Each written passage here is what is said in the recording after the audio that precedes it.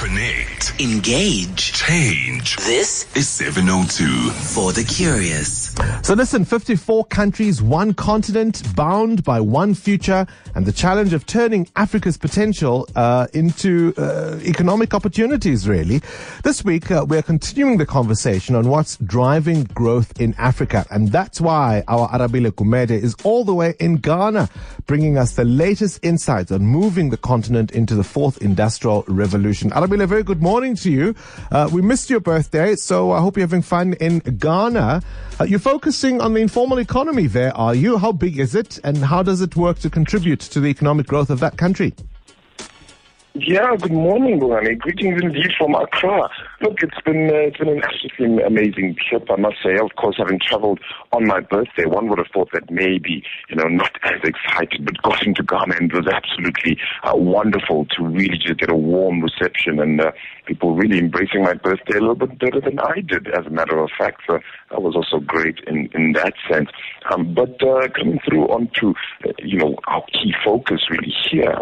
And yeah, indeed, yesterday, really seeing out the informal economy a whole lot more. Do you know that it occupies nearly 80% of Ghana's economy is actually still in the informal economy, meaning that it actually isn't even registered, it isn't even put through onto the data specifications. Let's remember that Ghana grew at 5.7% in the second quarter of this year. That's a slowdown from the 6.7% they got in the first quarter of 2019. So clearly then, we're getting a sense then that growth, yes, is slowing down, but it's still very high. And if the informal economy were to come into play, how big a deal is that? Now, of course, one of the questions we asked is, how important and how significant would the African Continental Free Trade Agreement be to sectors like the informal economy, which may be able to, with the right kind of methods, the right kind of registrations, and the right kind of paperwork, be able to move things around perhaps a little more freely, whether it be within just the West African bloc itself, or who knows exactly where things might certainly end up. So the informal economy is certainly very, very huge in Ghana indeed. Yeah, indeed. I'm checking out all your photographs on Instagram. We'll leave it there, Arabile Gumede.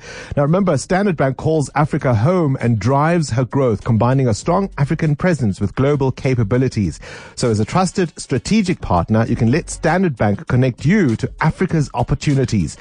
51 countries, one future. Hashtag 54 and 1, brought to you by Standard Bank. For the latest highlights and insights from Arabile Gumede, all the way from Ghana, you can catch the Bongani Bingwa show between 12 and 1 p.m. And it's brought to you by Standard Bank and 702.